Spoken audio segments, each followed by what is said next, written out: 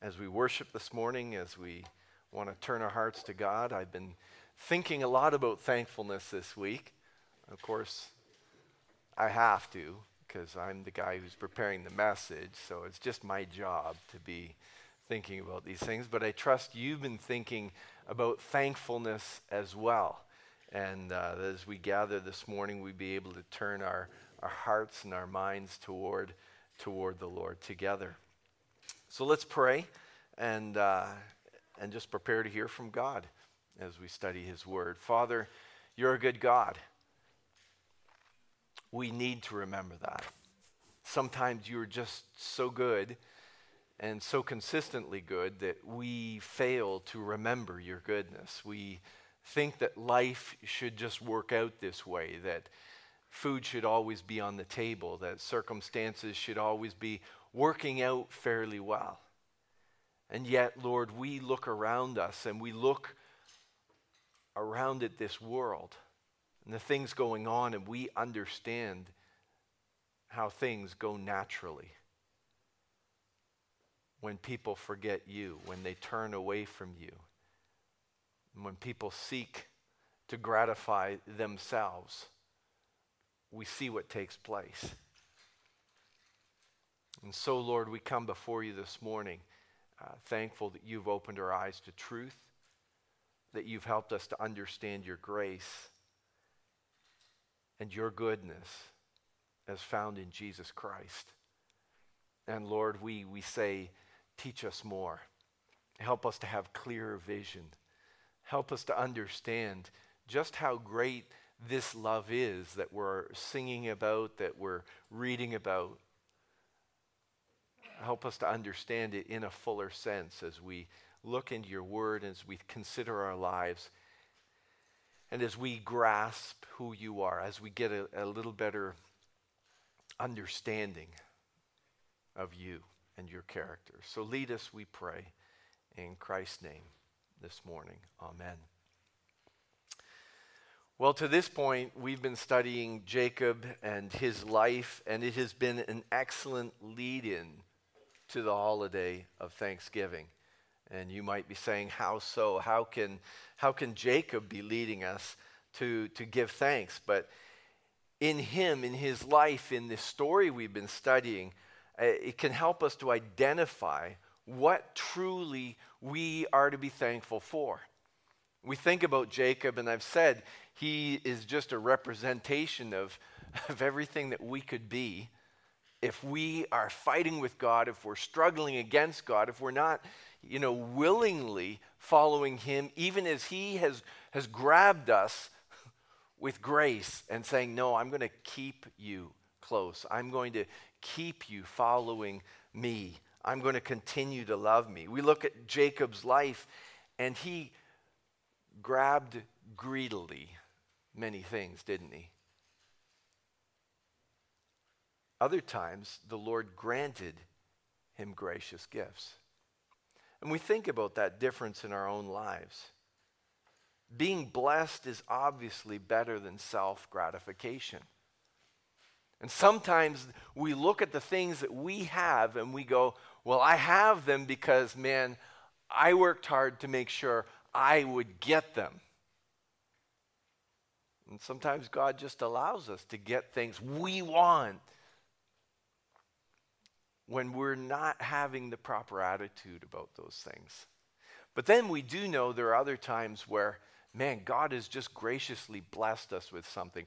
We weren't looking for it, but God gave it to us. Or maybe we were looking for it, but we had no way that we could get it, and then he comes through and he blesses us. And you think about that difference in your life, in my, I think about it in my life. We think about it in our lives.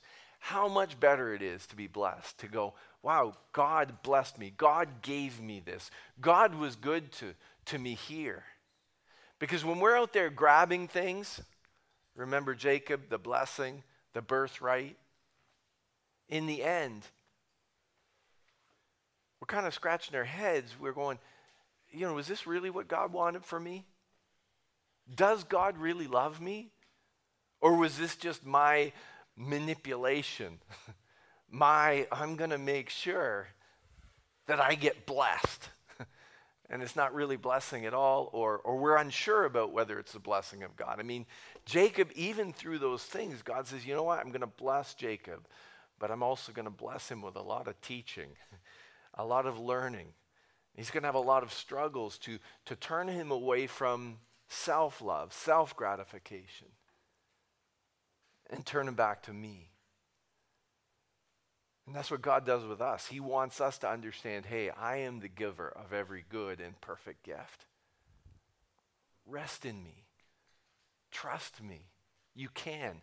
And as we do that, as we go along in this process, this learning, this journey of growth in our faith relationship with God, we start to understand how deeply he loves us.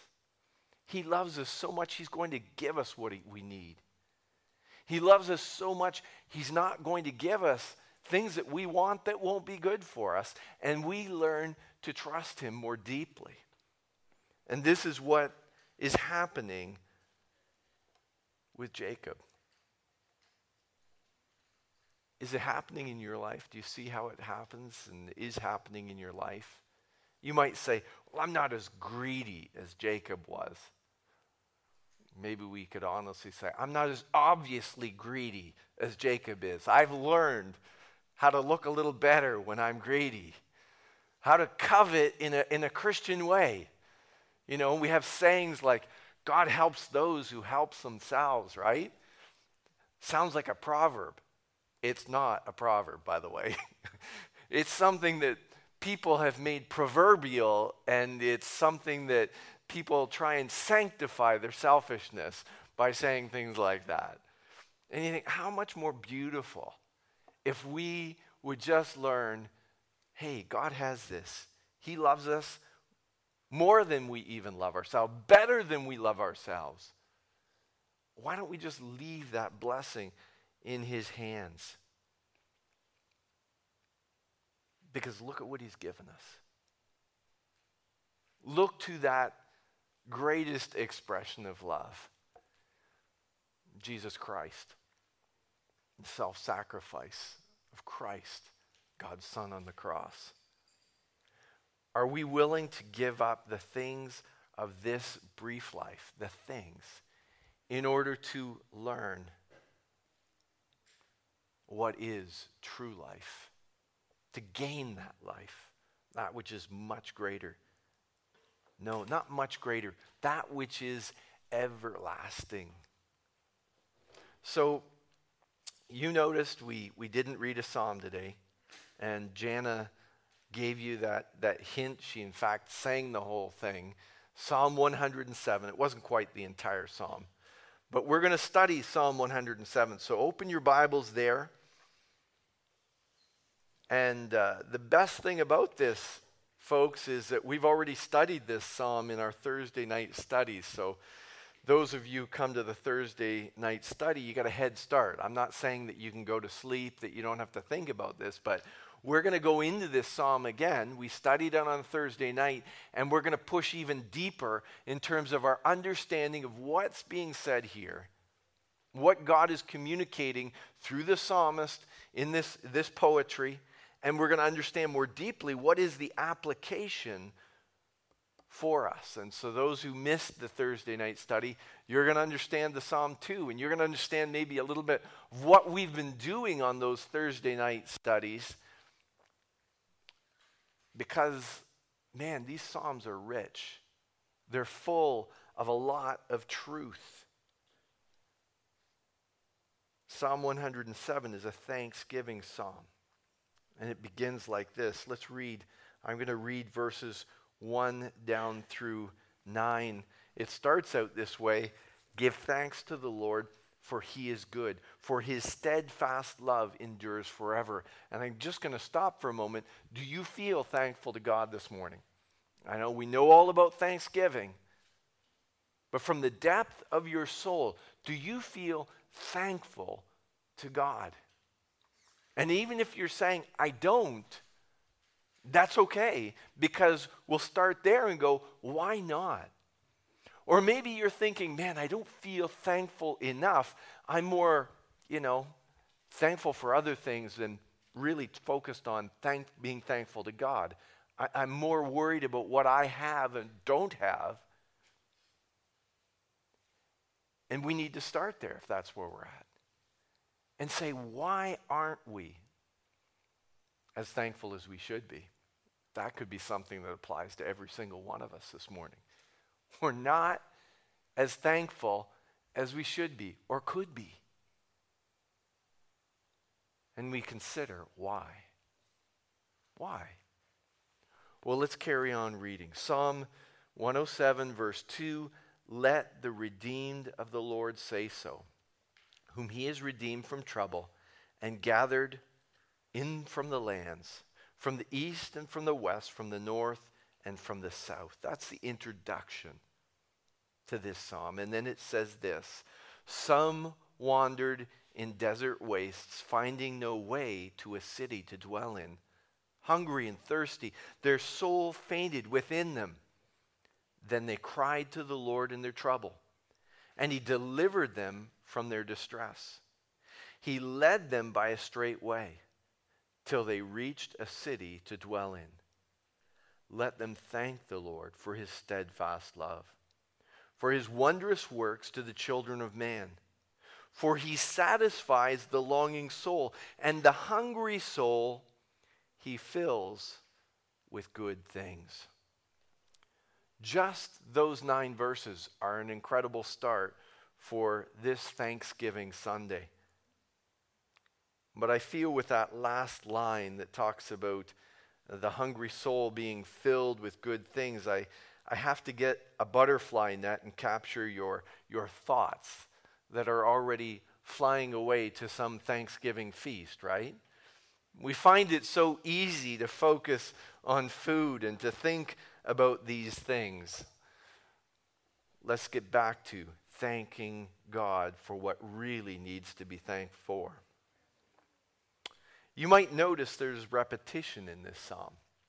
And as we study the Psalms on our Thursday night, that's what you notice. In Hebrew poetry, there's a lot of repetition. Things are repeated again and again to impact our minds with truth, to drive home the truth that God is trying to communicate to us. And so there are verses that are repeated throughout this psalm. There's a cycle that's repeated here. There are words that are repeated again and again. And this reveals to us that this is a highly crafted psalm. This is not just, some little ditty. Some guy started scratching some thoughts down and, it came together in a couple of moments. This is something that is really thought out, that is put together with precision in order to communicate a truth. And God was working through the psalmist as he spoke this, as he wrote this truth.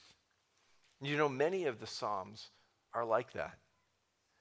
They have this structure or this specific way of being put together, and we don't notice it. Some of them aren't as obvious as this psalm, but oftentimes we miss it because we either read it through quickly or we hear somebody else read it to us, and we don't realize the truth that God is putting out there, and then he's pushing it up in front of our face, and then he's poking us with it, and he wants us to get this truth. And the one truth that is hit again and again that we're going to focus on today, that is the hinge as far as if we're going to understand this message, is that one word, steadfast love. Now, in your translation, it might be translated a different way. It's right at the end of verse 1. His steadfast love endures forever. Maybe your Bible talks about kindness, or maybe it uses the word mercy, or maybe it says faithful love. But the meaning of this psalm, the importance of this psalm, the impact of this psalm comes through that one word, considering God's ongoing love for us. Steadfast love. The word in Hebrew is hesed, or chesed, the way they would say it. I don't know exactly how a Hebrew person would say it, but that is the word that's behind the message of this psalm. And you know, as we started studying the Psalms and we started picking out this word, it begins to be hard to miss this word. Hard to find a psalm that doesn't have this word in it. We have people reading Psalms every week here for our worship. And again, you'll hear this steadfast love. This ongoing mercy is repeated again and again and again. So this morning, as we read this psalm that is full of this word, steadfast love, we're going to ask 3 questions to help us capture the message of this psalm more profoundly. First of all, what is this steadfast love? Second of all, where does it apply? And third, how does it impact us? Very simple questions. But if we put our heart and mind into this, we're going to be affected profoundly by the answer to these questions. So first of all, what is steadfast love? I mean, because this word shows up in the first verse and in the final verse. It shows up in verse 8, 15, 21, 31. It's repeated again and again. How do we understand this word hesed?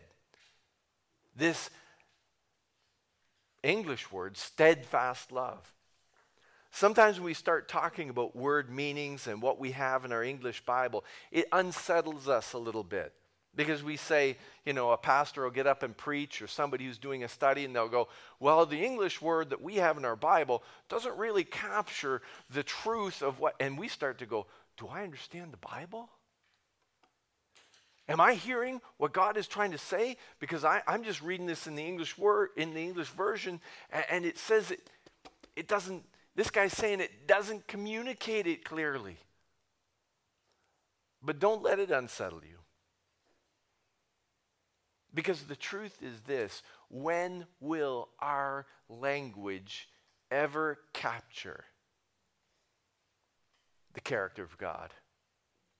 When can human language completely communicate who He is? And so, you know, even if we go back to the Hebrew, the Greek, the original languages, those languages don't completely communicate. You know, one word there cannot communicate who God is, everything who He is. We have to slowly understand who God is, and many times it's by repeating that word in different places, in different circumstances, different contexts that continue to fill out the meaning, the full meaning of that word. And then we have beyond that the meaning of who God is. And I think of that when I was learning another language. You know, sometimes we'd have vocab lists, and you take that word and then you get a simple definition afterwards, and you think, I understand that word. But it was always hard to remember that word and remember its definition. But there was another way we would learn language too. Sometimes we would hear somebody say a word that we'd never heard before, but they said it in context. They said it in a situation and with a look on their face that we knew what that word meant. We didn't even know how to say it yet. We heard it, we heard the sound, but we knew the meaning better than we knew the word because of where we were hearing the word. And that's what it's like when it comes to understanding even these descriptive adjectives for God. The repetition helps us because we hear it in this context, in this Old Testament poetry, or we hear it in this history, this Old Testament history that talks about God's gracious love, or we read it in the New Testament context when Jesus was walking on this earth, or we read it in New Testament teaching, the Apostle Paul laying things out, and slowly we get a more rounded, a more full, a more profound understanding of what this word means, of what this truth is, what it's saying about who our God is. You see, God has steadfast love for his people. What does that mean?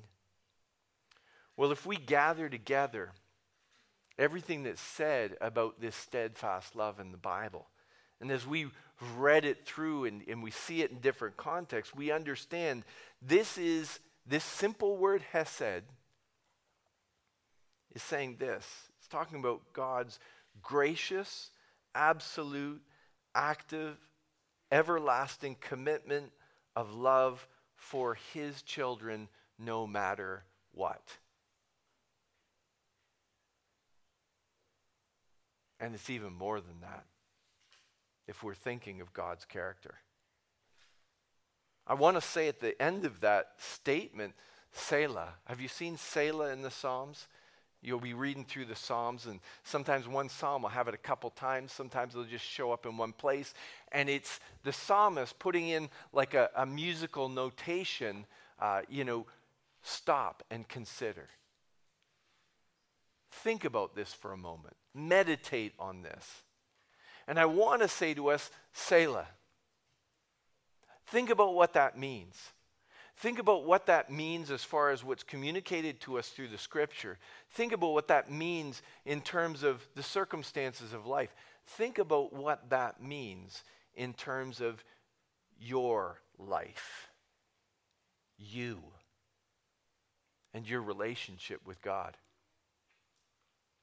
Maybe you have a profound relationship with God. You know him through Jesus Christ, and you've been walking with him for years. Maybe you're at the place where you're just considering who God is and considering whether or not you should have a relationship with him. Think about what that means. God's steadfast love, his gracious, absolute, active, everlasting commitment of love to you no matter what. Do you feel it? Do you understand that God feels that way about his children? How he loves them and will be actively, constantly involved in loving them even as they struggle with sin? He calls them to himself through Jesus Christ. Jesus Christ made this possible, that we could be in this loving relationship with him. Comes up again and again throughout this psalm. As I said, it was there at the beginning, it's there at the end.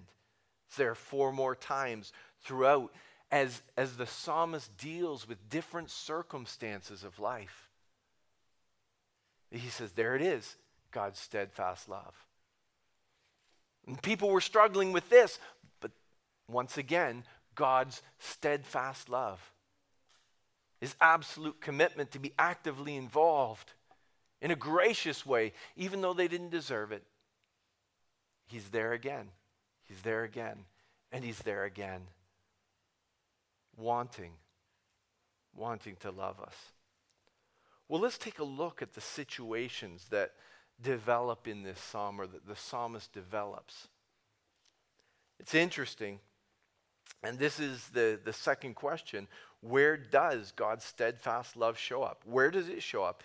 It's interesting, the circumstances the psalmist chooses. There are 4 different circumstances, and, I'm thinking, why would he choose these 4 circumstances? Was it just his top 4 picks? Things from his life that he thought, the psalm is going to get too long if I write about my entire life, so I'll just choose these 4 areas. Or was it God in his divine inspiration saying, you know what? I'm going to direct you to choose these 4 areas because they, in a general way, cover anything that anybody could face. I don't know the answer to that question. But we're going to look at these 4 circumstances, and we're going to understand how God comes through in these situations. These are spaces where God's grace shows up in an incredibly marvelous way. And if you want to simply state these 4 ways, it's like this: famine, the loss of freedom, being lost in foolishness, and the frenzy of life. Those are the 4 circumstances. And we could all say, yeah, I found myself in those situations where there was famine. Now, maybe we weren't starving, but we were lacking something. And we felt like we were wandering in a desert, as it says. There were times where we were captive to something. There were times when we were trapped in foolishness, our own foolishness. And there are times where we get lost in the frenzy of life. We face problems in the midst of that. Let's look at those 4 circumstances, those 4 cycles, and each of them starts with the simple word some. Some did this, some did that, some had this situation, some had the other. Or sometimes. Let's look at verses 4 and 5. Some faced the predicament of poverty. Verse 4 and 5 say, some wandered in desert wastes, finding no way to a city to dwell in, hungry and thirsty. Their soul fainted within them. This circumstance is talking about basic human needs that we have in our life. I mean, we always think of, these are the things on a Thanksgiving day. If you were in any Sunday school class, if you were talking to anybody on the street, we parrot these things too. What are you thankful for? We would say, what? Food, shelter, clothes, care, community, all these sort of things that are just basic human needs that we often, in our context here, take for granted. And yet in this circumstance, the psalmist is saying, yeah, sometimes people go without those things. Sometimes we don't have those things. There's some situations where it's as bleak as this. It's like people walking in a desert. They're not in a community, in a situation where their basic needs are being met. Situation number 1. Then we jump down to verses 10 and 12. Some faced the problem of oppression. Let's read what it says in 10 through 12. Some sat in darkness and in the shadow of death, prisoners in affliction and in irons, for they had rebelled against the words of God and spurned the counsel of the Most High. So he bowed their hearts down with hard labor. They fell down with none to help. Now this is a little different, this problem. The first one, it was sort of like these people were stuck wandering out in the desert. They had not the basic needs. But here, he's talking about a problem they have, and they're lost. They're lost as a result of rebellion.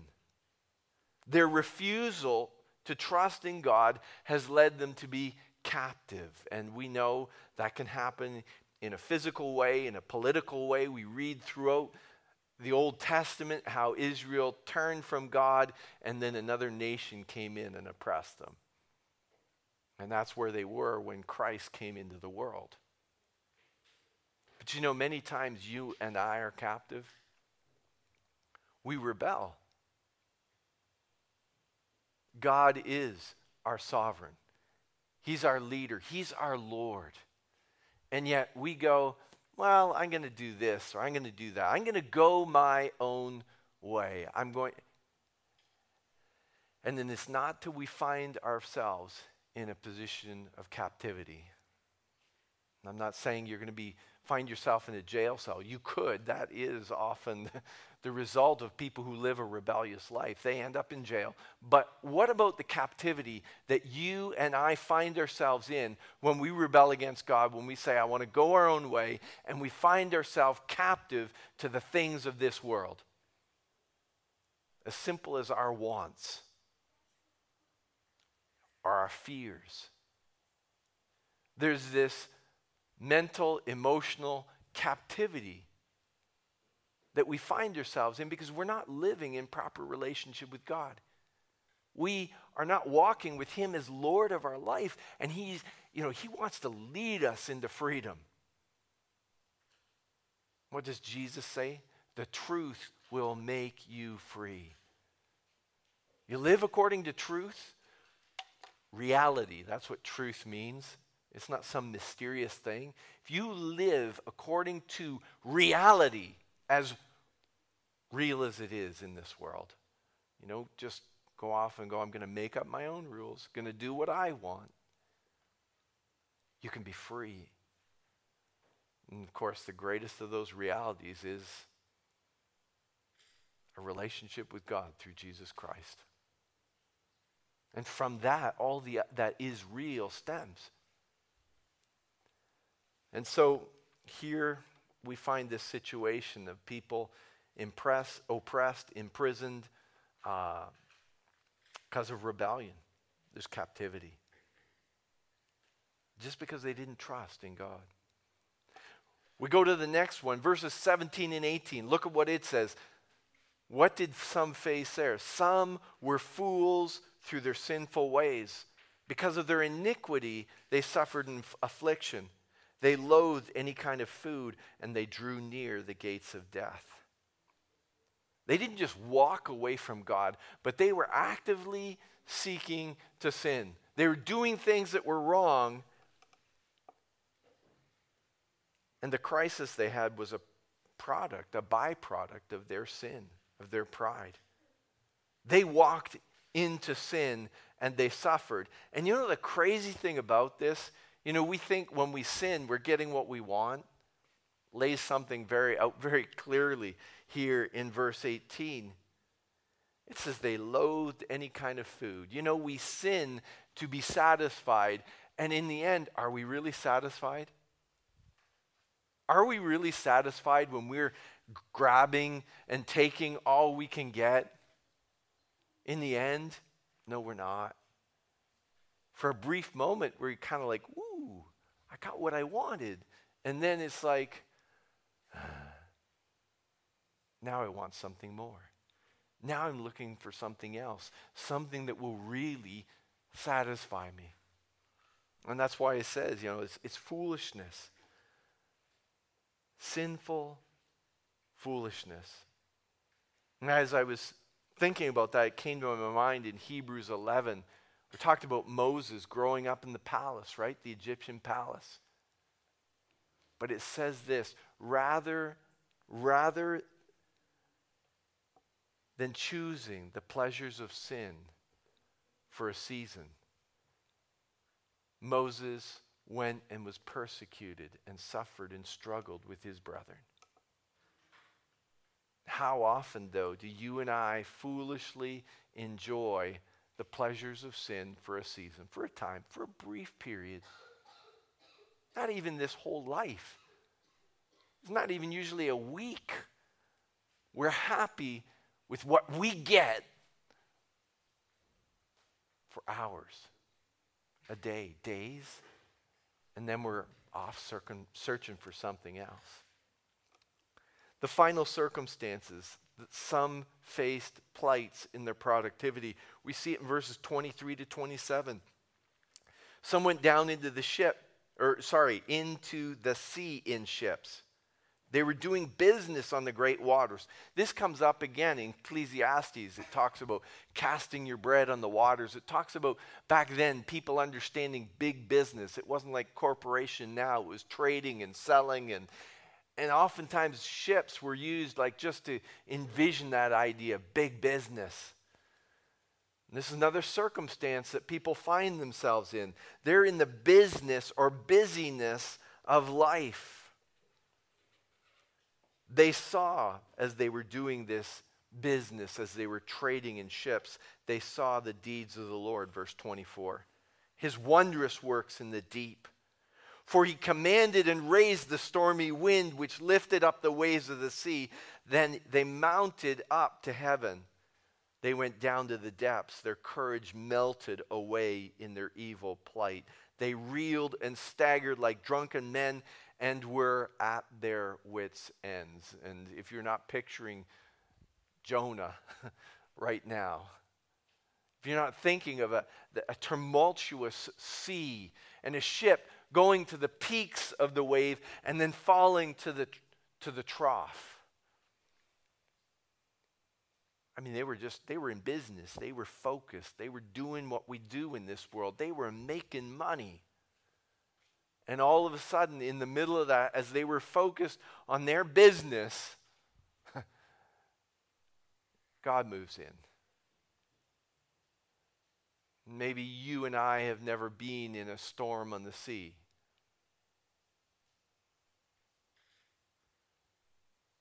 But there are economic storms, aren't there? There are times when we go through peaks of waves and then the trenches, the troughs. Economic downturn. We don't have the money we need. Or maybe businesses are lost or things fall apart completely. And you know, when that happens, it's great to have a solid relationship with the Lord, right? But once again, it's this idea, some people found themselves in the business or busyness of life, and then all of a sudden things turned bad, and they realized they didn't have a relationship with God. They weren't walking with Him practically in life. They weren't trusting Him.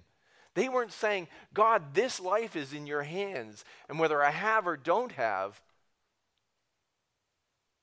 whether I have in my hand or don't have in my hand, at least I know I am in your hand. That I'm in your hand. That you're caring for me, that you're taking care of me. These people, in the end, they didn't have a leg to stand on, or they didn't have the ability to stand on their legs. Once again, we're on that ship that's being tossed, and you see the people walking around. The big businessman or the ship hand, doesn't matter who they are, when they go through the storm, everybody's stumbling around. Nobody's on their feet solidly. We can readily identify with these problems as we go through them. These circumstances, they're circumstances of life. We know they can happen. And we know what happens when we're not thinking of God, we're not thanking God, walking in relationship with Him, understanding His grace, His chesed, His steadfast love for us, really throws us. And in each of these cases, in each of these circumstances, these people who were wandering around without, these people who had foolishly turned their own way, who were in sin, who were just doing their own thing, what's it say in verse 6, in verse 13, in verse 19, in verse 28? Let's read verse 6. Then they cried out to the Lord in their trouble. It says that for each circumstance. Just not having or foolishly walking in sin or ignoring God completely. It says, then they cried out to the Lord in their trouble, even trouble that they caused themselves. And He delivered them from their distress. He led them by a straight way till they reached a city to dwell in. In that circumstance, it gives the details. In each of these circumstances, they cried out in their distress. He heard them, and then He takes care of the details of life to restore them, to help them, to encourage them. And then there's a repeated verse after those details. Verses 8, verses 15, verse 21, verse 31. Exactly the same wording. Let's look at verse 8. They're called, let them thank the Lord for His steadfast love, for His wondrous works to the children of men. It says those exact same things in 15, in 21, in 31. a call. Thank the Lord. Why? Hesed, steadfast love. Look, he delivered you again. He helped you out of those circumstances, even circumstances that you got yourself into. He's been there for you.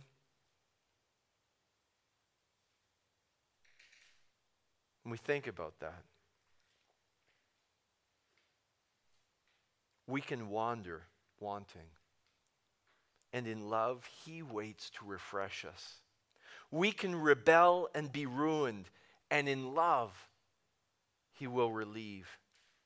We can foolishly flounder. And in love, he offers rescue. When blasted in our busyness, in love, he gives reprieve.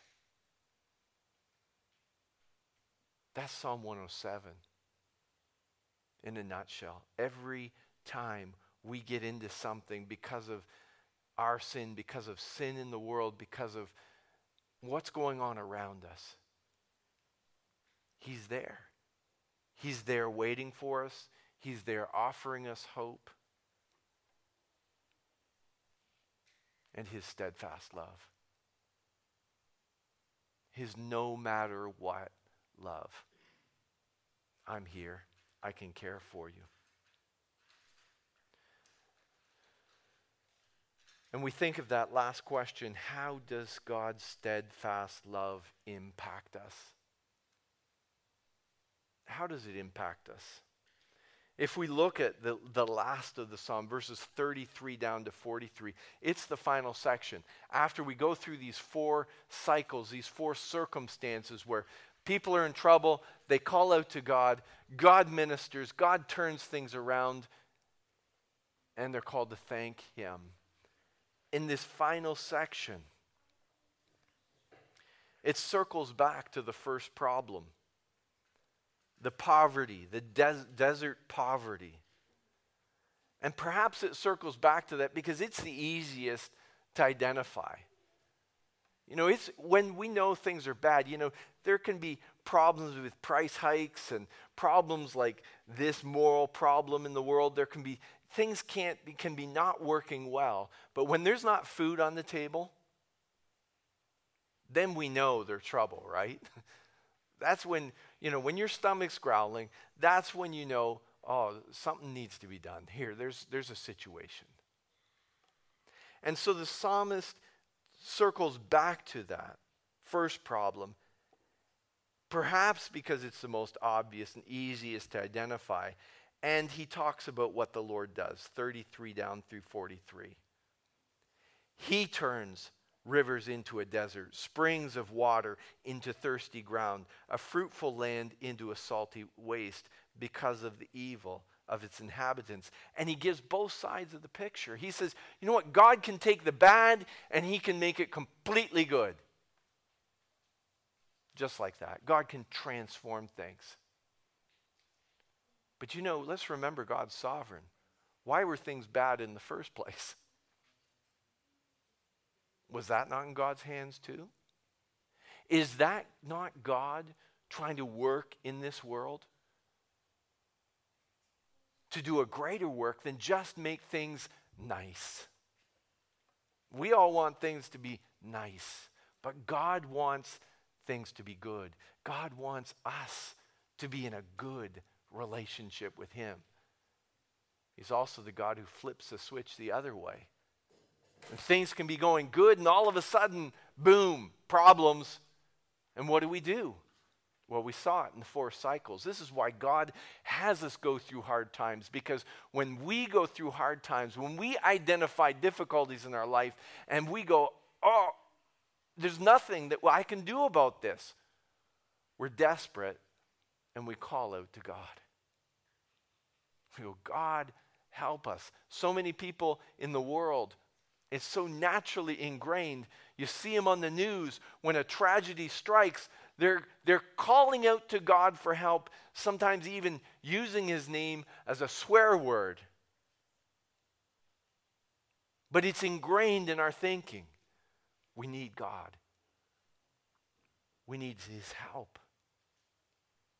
And let's be careful that we don't simply call out his name in an unthinking, vain way. That when we call out his name, we're saying, God, you and you alone are my help, are my strength, are the one that will love me through whatever foolishness, whatever sin, whatever rebellion, because you have said that's who you are. You're a God who forgives sin again and again and again. You are the God who loves like no other. And this truth alone should bring us to repentance. And if we're living in rebellion against truth, it should cause us to turn around. Not simply repentance is not simply being sorry, but it's turning back to God. It's living in his truth. It's recognizing the value of the cross of Jesus Christ. God's gracious love cannot be applied to us as sinners apart from the cross. Because Jesus on the cross paid the necessary penalty for our sin. Paid for in full. And that's grace. That's grace. This grace where God does something for real in the circumstances of our life and in the circumstance of life. The problems you're going through, God will really transform things, really change things for good. He does that. But in the circumstance of life, that whole sin thing, that's where it's seen most clearly. You say, I'm a sinner. What hope do I have? And God says, I have taken care of that. Put your faith, trust in my Son, in this gospel, in the cross. And that's a message for people who've never turned to him. And that's a message for those of us who know him, and yet we're just not living in that truth. Living with that confidence we should have in God's consistent love, because look at the cross. While we were yet sinners, while we were in rebellion, while we were foolish, Christ died for us. And he was raised again. Power over sin and death. Even as we as human beings struggle along with sin and death in this life, the divine answer came. The permanent answer for our sin has been paid in Jesus Christ. And that's the first impact. Steadfast love. A transformed reality. A new truth that cuts through the junk of this world if we'll turn to him and believe, walk in faith. The second impact of Hesed love, for those who have understood what happened on the cross, we see we are called to thank God. Those people who've believed in him are caused to, who've seen his love, his steadfast love in their life. It's interesting. You look at this psalm, and we've used these words a couple times in the study of our psalms. It's an inclusio. Something is included in it. It has a chiastic structure.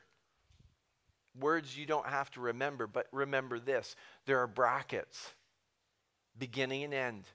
There are brackets inside those brackets that continue to lead us to one central thought that the psalmist and God are trying to communicate to us. It's like a little treasure right in the middle of the psalm. And they write the psalm in a way that it points it to us. We've always said verse 1 and verse 43 have steadfast love in them.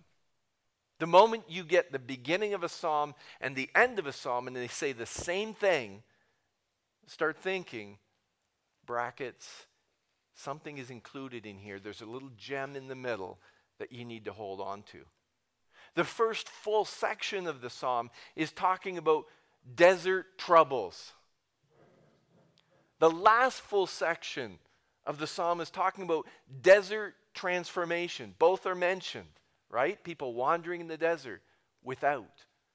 The last thing is God transforming the desert into springs of water.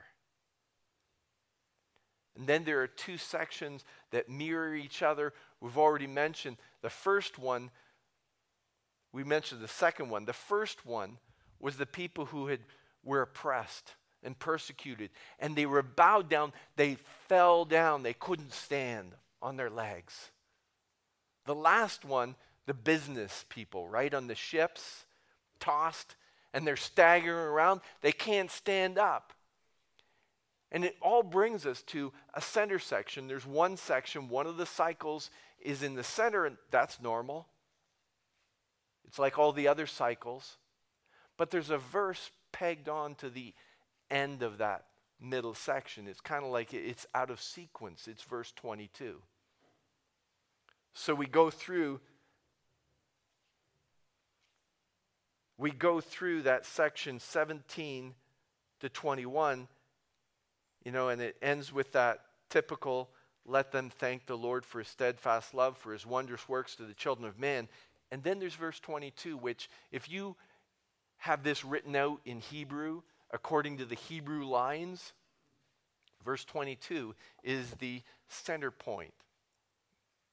I don't know if they used rulers and protractors and compasses when they wrote these psalms, but this is all, sometimes they do. They use the alphabet and it goes up and down and then it brings you to this one thought. And what's it telling us?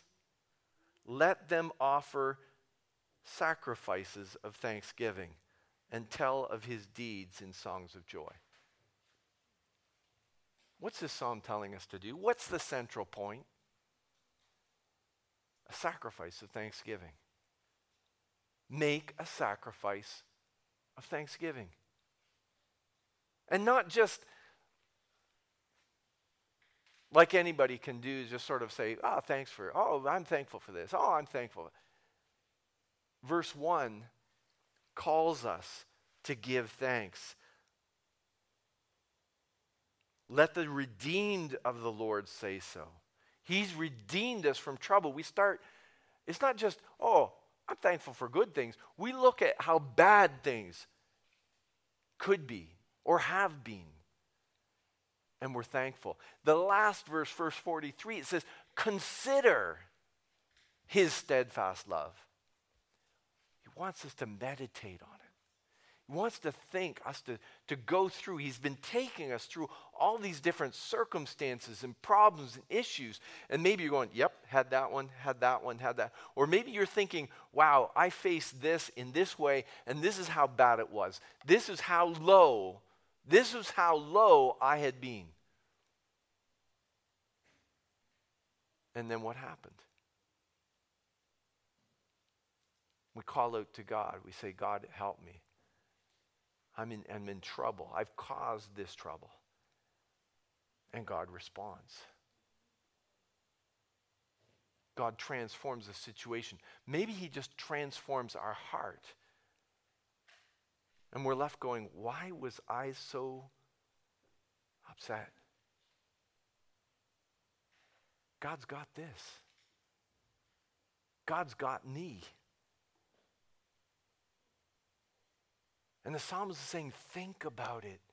Think about how faithful he's been. Then offer. Central point, verse 22. Offer a sacrifice of thanksgiving. I have a question at this point in the message. There's a little bit more I want to say. There's one final impact point. for God's steadfast love. But before we get into it, what about it? Anybody have a sacrifice that they would like to offer right now of thanksgiving to God for some way he has cared for them, blessed them, taken care of them? Just right where you're sitting. You don't have to stand up, come up to a microphone. Just speak out. What has God done for you? Anybody want to give? This is an opportunity to give that sacrifice of thanksgiving. Lisa.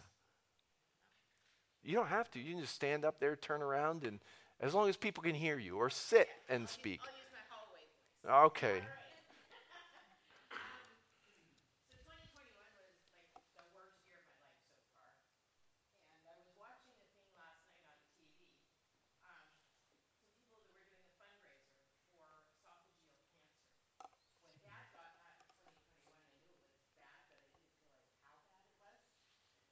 It's one of the most deadly kinds, and in the year that these particular people's parents died, 2017, 2,400 people were diagnosed with it, 2,300 of them died.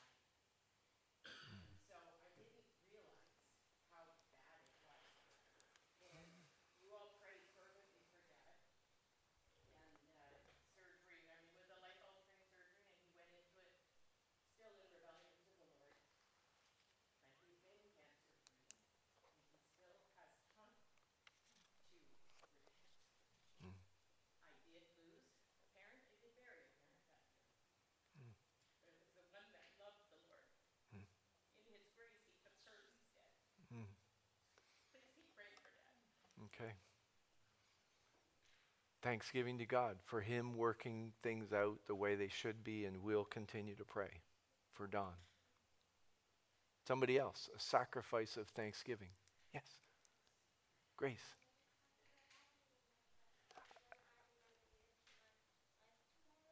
Oh, okay. Your birthday tomorrow. The Lord has given you another year to live for him, to praise him, to thank him. It's taken you through a big transition coming to this country too, hasn't he? Yeah. It's been good. Someone else. There are other people who went through transition coming to this country too. Oh, sorry, enough way. I'm thankful that I have access to a wonderful church like this, Mm, with lovely people who love God and try their best and mm, are showing sometimes hostility because a lot of people don't have access to mm-hmm, people who love them and mm-hmm. instruct them. So I'm very grateful. We're thankful for you too. Yeah, community. That's one of those things that's in that list in the first thing that people were lacking.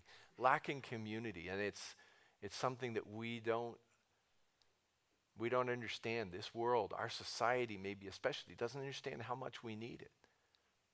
But God's given it to us. I like how you say that about us. We're trying our best. We're not there, but we're trying to love each other, trying to minister to each other, trying to uphold and encourage one another. Anybody else? And offering a sacrifice of thanksgiving. Jen. Well, it's kind of along the same lines of what Anna Foy was just saying. I just think that God has brought different types of people to the church, Mm-hmm. different needs to the church, Mm-hmm. and just people who can minister to each other and who can I just think that's so amazing. Like for me, I've been very moved in the last 24 hours by the kids in the church, Mm-hmm. youth in the church, and just how God has brought kids from Lebanon and from Nigeria and from Nicaragua and lots of places, and Some even from Canada. these kids love each other, Yeah. and Rwanda, and just lots of places. Yeah. And these kids love each other, Mm-hmm. and it's a joy to be with them and to spend time with Mm-hmm. them. Okay. And, I just see that. Thank you, God. Thanks be to God. His steadfast love.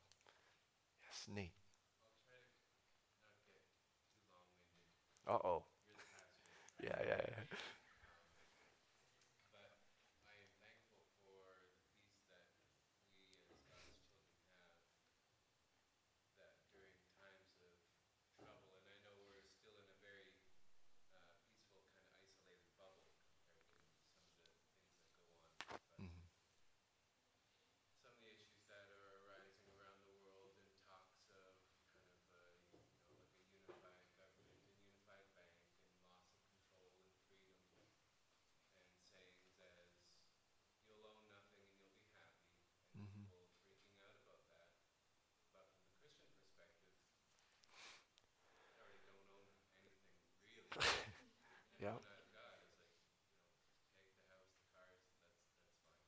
things.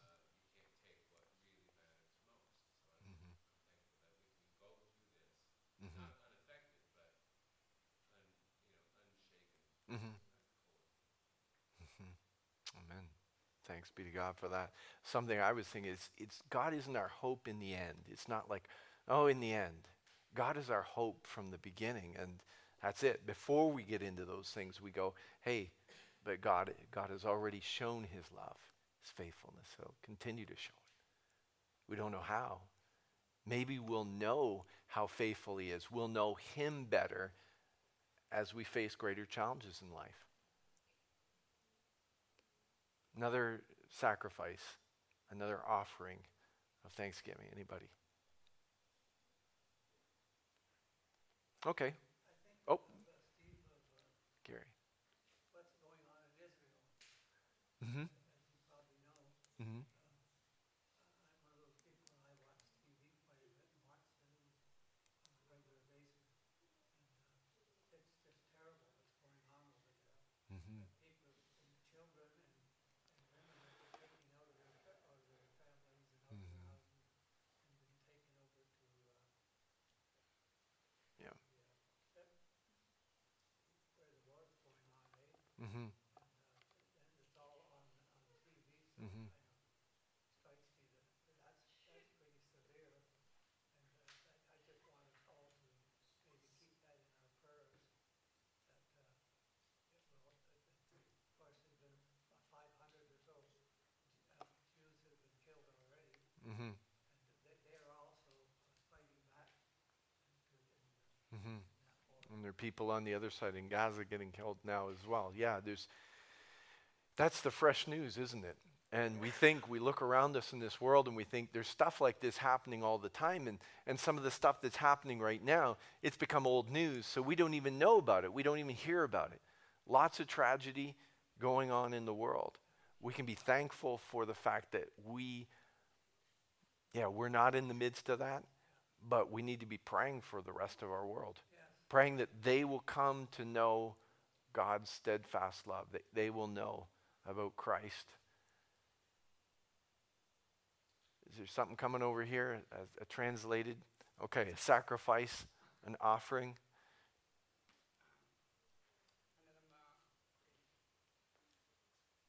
أنا لما في 1975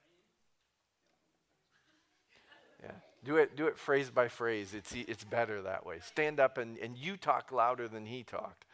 In 1975, بالحرب اللبنانية in the Lebanese war, اتقوست بإجري 4 رصاصات. he was shot in his legs 4 times. فواحد واحدة من إجري الشمال His left leg انقطع العصب فيها الأساسي جنب الإجري، صارت سوداء تقريبا على مدة يمكن أكثر من سنة. something very bad happened in his leg.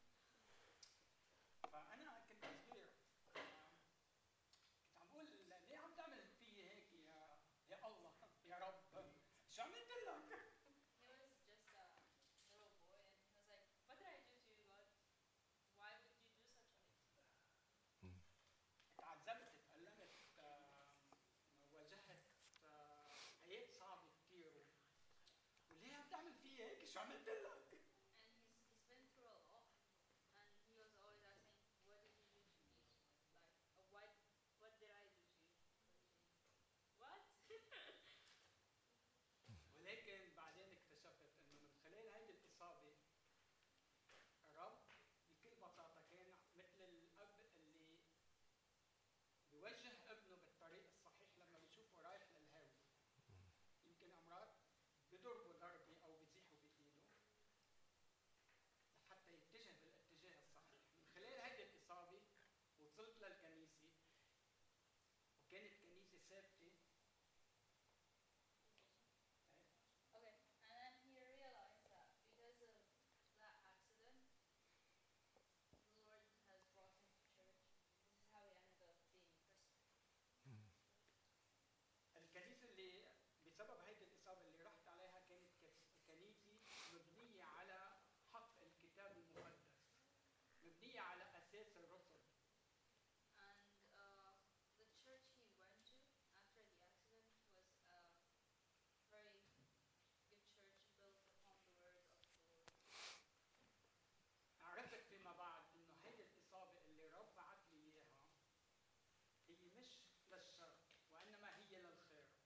هي من أجل خلاص نفسي.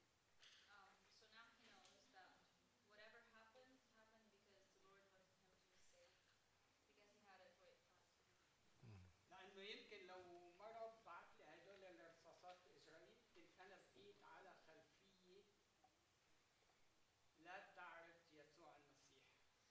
Because maybe if he was not taught, he wouldn't be hearing me a Christian.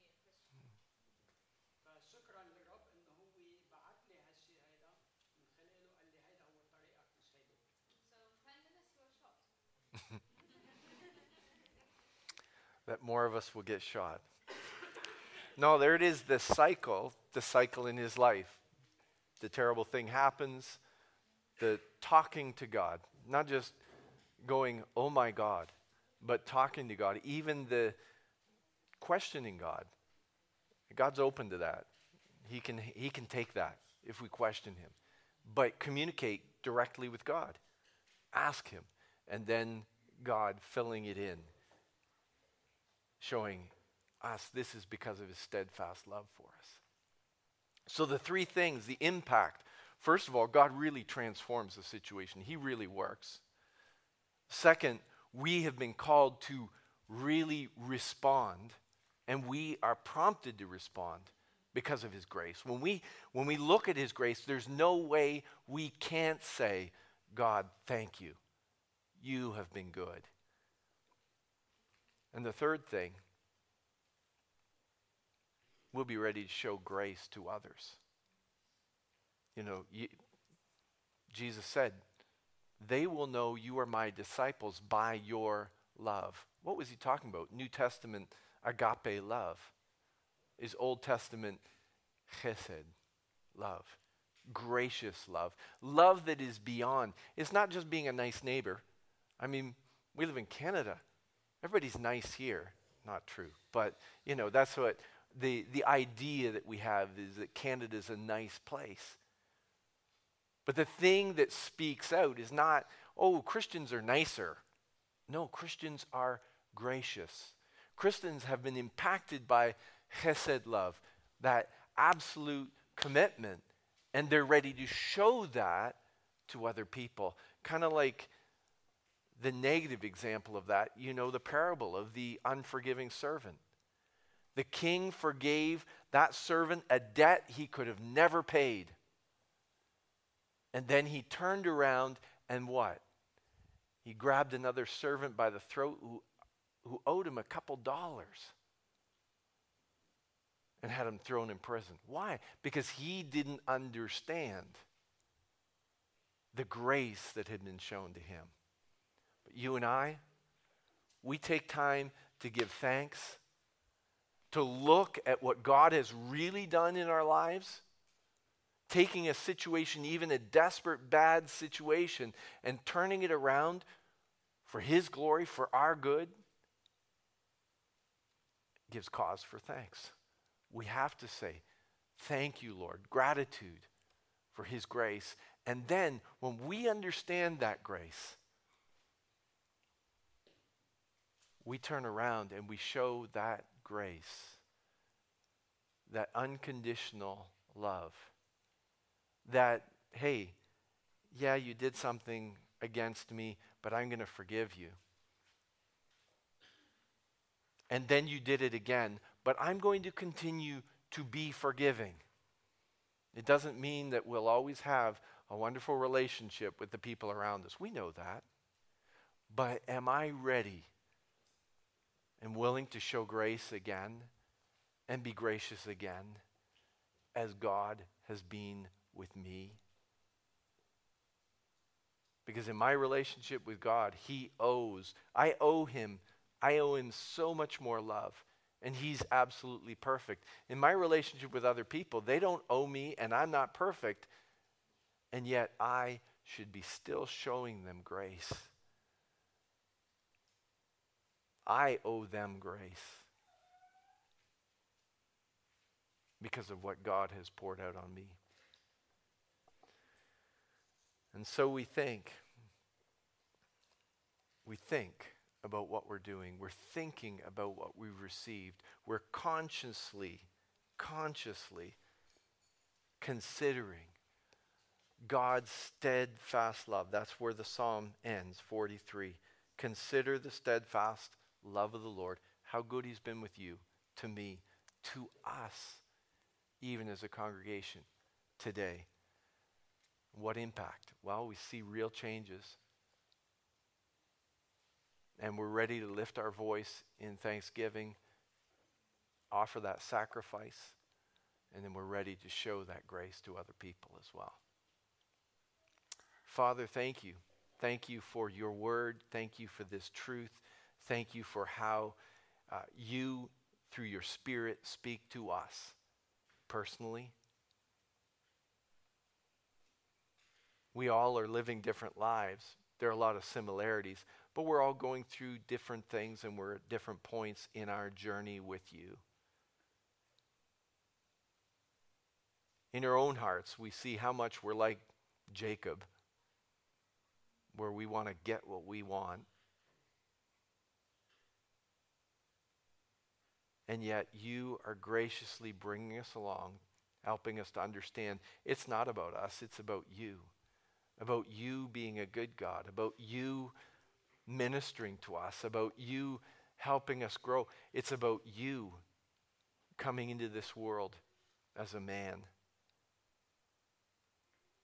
giving your life to pay for our sins so that we could have a relationship with you. Thank you, Lord. Thank you for your grace shown in all of these different circumstances. Thank you for your grace shown through your coming and dying for us. Thank you for your grace being shown in our experience as a congregation, as a people, right here, right now. We pray that we would continue to be able to offer sacrifices back to you of thanksgiving, even as we live this day, as we live out this week, as in relationship with other people. May we continue to be people who spread this message of grace through the way we live our lives. We pray this in Christ's name. Amen.